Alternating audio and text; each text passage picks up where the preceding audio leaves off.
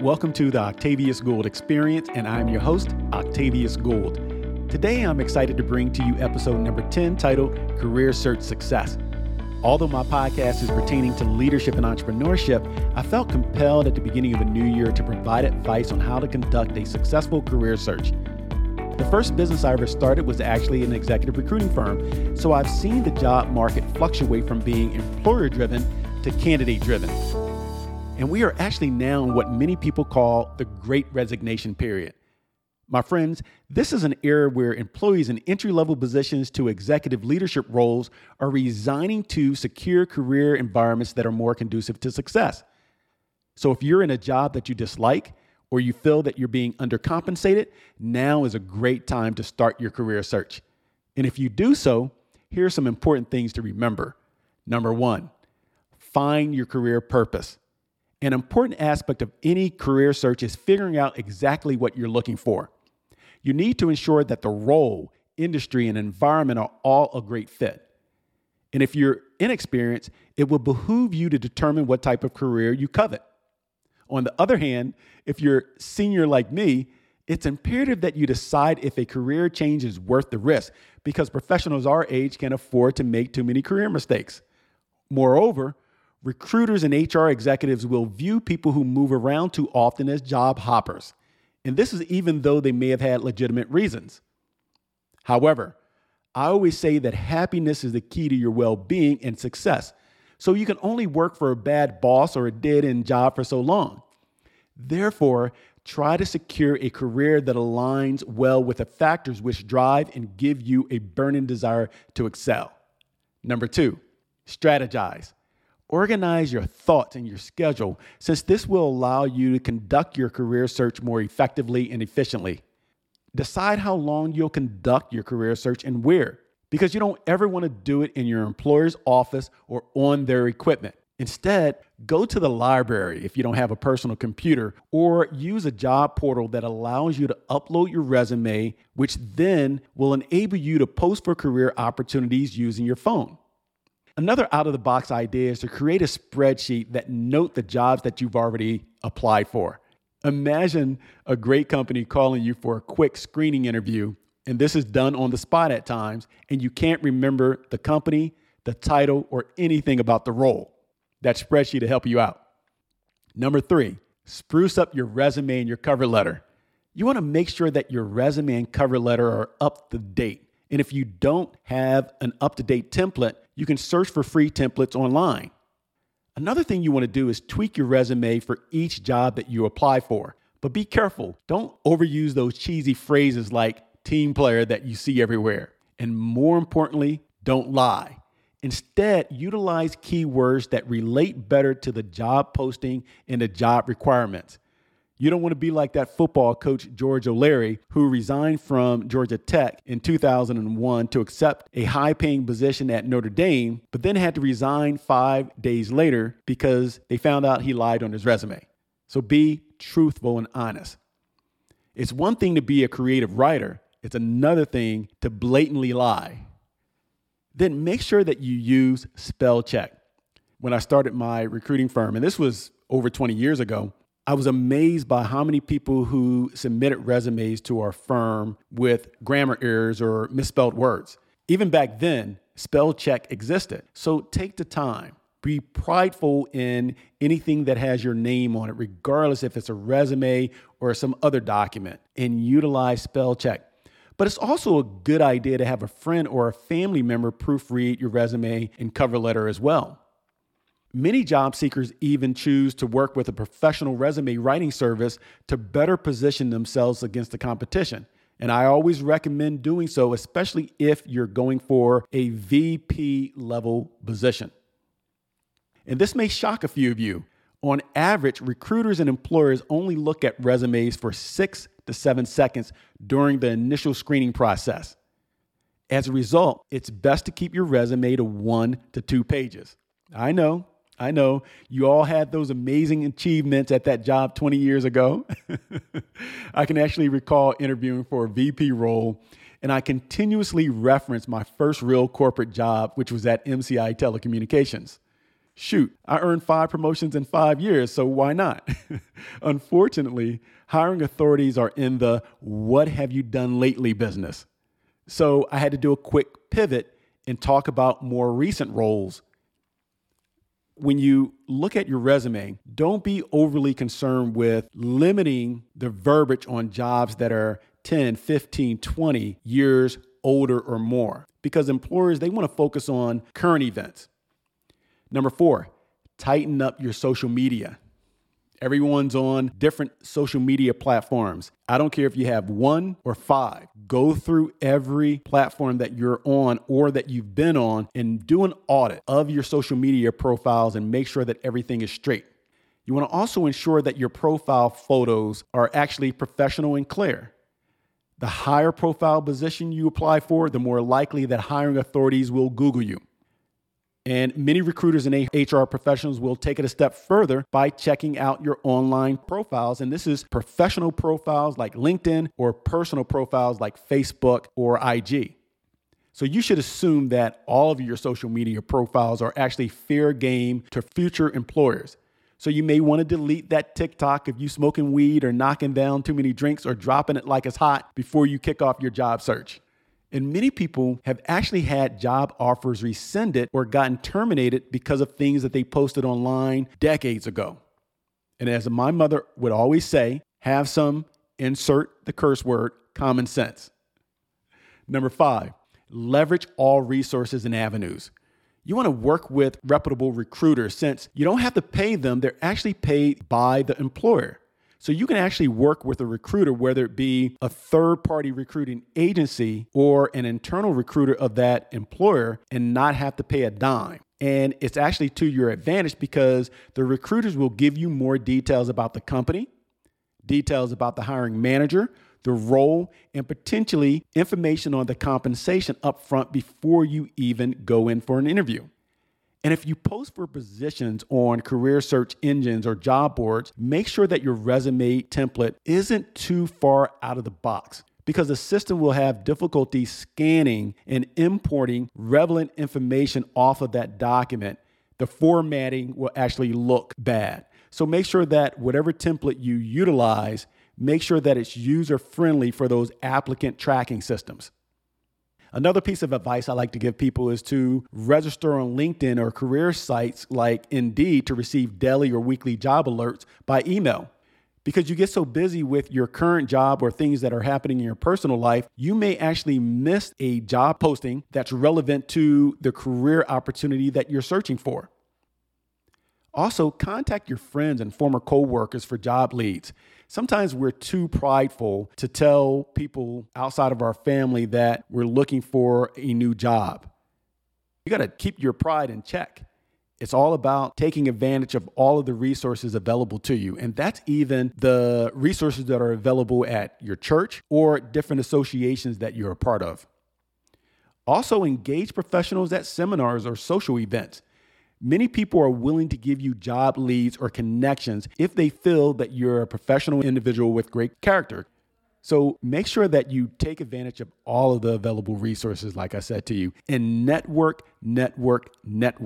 Too often people wait until they need a job to start networking. There's nothing worse than having someone call you after 10 years of not hearing from them, and they're trying to seek information on the company that you work for, or they're trying to get you to help them land an interview. So that's an entirely different podcast about developing and maintaining relationships, but it's important to network because you don't want to be pressed. And what I mean by that is to become desperate in your job search. And then you seem to be a little desperate to the people that you're reaching out to. Even when you're in a job that you enjoy, it's always a great idea to talk to different professionals in the industry. And like I said, develop and maintain relationships because many jobs are received and earned by who you know. I always say you should be doing the ABN, always be networking, because it's all about who you know. So be in the know. We're at the halfway point. I would truly appreciate if you all help me by hitting like, share, and subscribe. It will definitely help my podcast, which is still pretty new. Number 6, research potential employers. Again, when I started my firm, I was amazed by how many people would not take the opportunity to peruse my website to figure out who I was or what we actually did as a company. And then when they were submitting their resume, they were just submitting the resume blindly and really didn't know what job we were even posting for. So make sure that you conduct research. As you find career listings that interest you, research the hiring company before applying. There's also a great resource called Glassdoor, which is a website where current and former employees of a company can post their reviews. It will provide you great insight into the environment, the culture, and even many times the executive leadership team. Just taking this step to conduct that research and peruse various websites and portals out there on various companies will provide you with information about the companies, their culture, their benefits, the compensation, products, services, and work environment, and even their competitors. You may find that while conducting research on company A, you learn about company B that happens to be a competitor, and that organization seems a little bit more suitable to what you're looking for as it relates to your career endeavor. All of this effort will give you valuable information that you can reference in your cover letter or even at the interview as well. After you secure an interview, make sure that you look at the company's website. Specifically, look at their press releases for pertinent information that you can reference in that interview. Whether it was a merger that took place a quarter or two ago that you can talk about. Research the hiring authorities as well. And you can do this on LinkedIn. It's an opportunity for you to look to see if there's any common ground or things that seem to be of common interest. And my friends, money isn't everything. You must enjoy what you'll be doing and who you'll be doing it every day for. Please never forget that. Don't get too excited about the job. Don't get too excited about the company. Everyone wants to work for organizations like Coca-Cola, but at the end of the day, you work for the hiring manager at Coca-Cola, and people don't leave companies. It's well known that people leave jobs because of the boss they work for. Number 7. So you've secured an interview. What now? What you want to do is identify examples of your skills and how you'll articulate the value that you offered to your previous employers and how that will transfer into the new role. You can use what's called the STAR method to articulate this very well. Situation, task, action, and result. Also, research common interview questions and then create a response to those questions and practice your response. A lot of companies that are hiring are sloppy. Let's be real. I work with startups, small companies, and even Fortune 1000 organizations as an owner of executive recruiting firm, and it amazed me how sloppy hiring authorities can be at any size organization. What I mean by that is many people won't even review the resume until you actually walk in the door, and they ask the same questions over and over and over again. So you can pretty much predict what questions you're going to be asked. If that's the case, practice and be prepared so you can go into that interview and knock it out the park. I also recommend to people that you ask a family member or a friend to practice the interviewing process with you, especially if you haven't interviewed in years.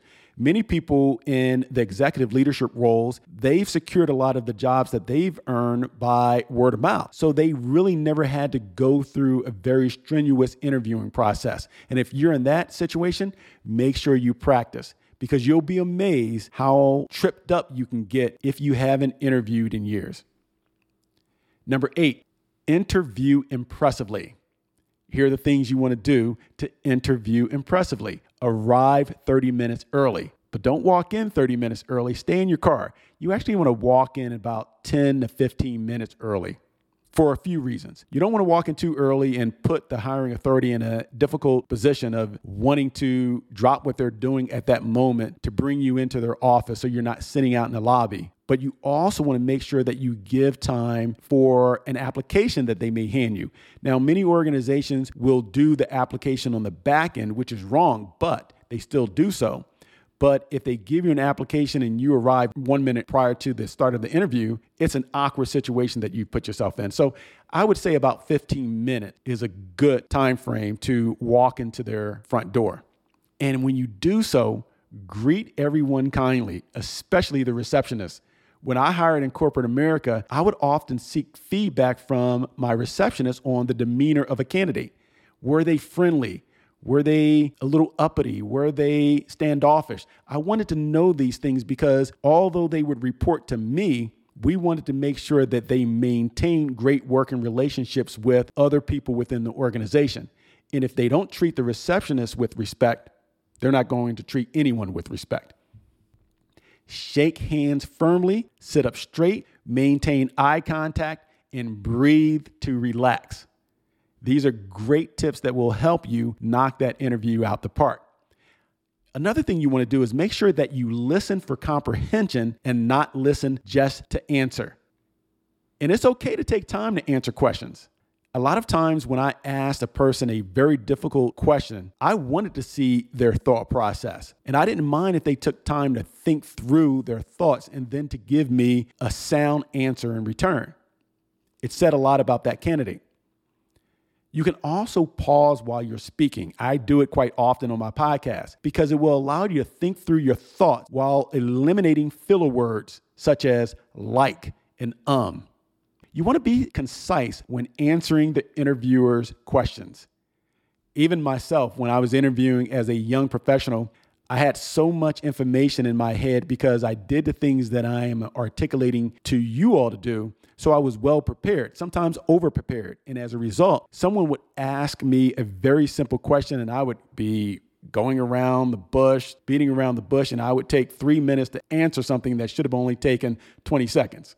So be concise in answering questions. And if it's a panel interview, make sure that you take the opportunity to look at different people in the room. Don't assume that the person asking the questions is actually the one who will make the final decision, because everyone on that panel will be an influencer of that decision. So give each person in the room respect for being there. And when you answer a question, look at person A, look at person B. The next time, maybe look at person C and give everyone some love, as I call it. And be prepared to ask at least 3 strategic questions, but make sure that they're not things that you should already know. For example, don't ask the hiring authority where the company is headquartered, because that's something that you could have easily ascertained by looking at their website, right? And never, ever bash your previous employers. You want to be humble, but at the same time, you want to exude confidence. And if you're asked about your desired salary, give a range like their employers do. And this won't lock yourself in to a figure. And that's a situation that a lot of people, even professionals who have interviewed for decades, find themselves to be very uncomfortable. That question of, what are you looking for as far as a salary? Here's another trick you can do. Instead of giving an exact figure, so let's say, for example, you're looking for 100,000. Instead of saying 100,000, you can say, well, I'm looking for 90 to 125,000 in salary. That provides a range. So if they make an offer, it still gives you wiggle room. Because the worst thing you can do is say 100,000 when you find out later that the position could actually pay up to 120, and then you flip it. So give a range, because that's exactly what employers do. If you look at job requisitions and postings online, and if there is a salary figure, it's always a range. And most importantly, as we tell our kids when they're speaking in public, be loud and proud when communicating your worth. Because if you don't believe your value proposition, why should they? Number 9, after the interview, make sure that you follow up. And I'm going to say this again, because I've interviewed professionals for years, and we would go through the interviewing process, and I am a very friendly, outgoing person. So even if I'm hitting you with tough interview questions, you're going to know that you can engage me, you can reach out to me.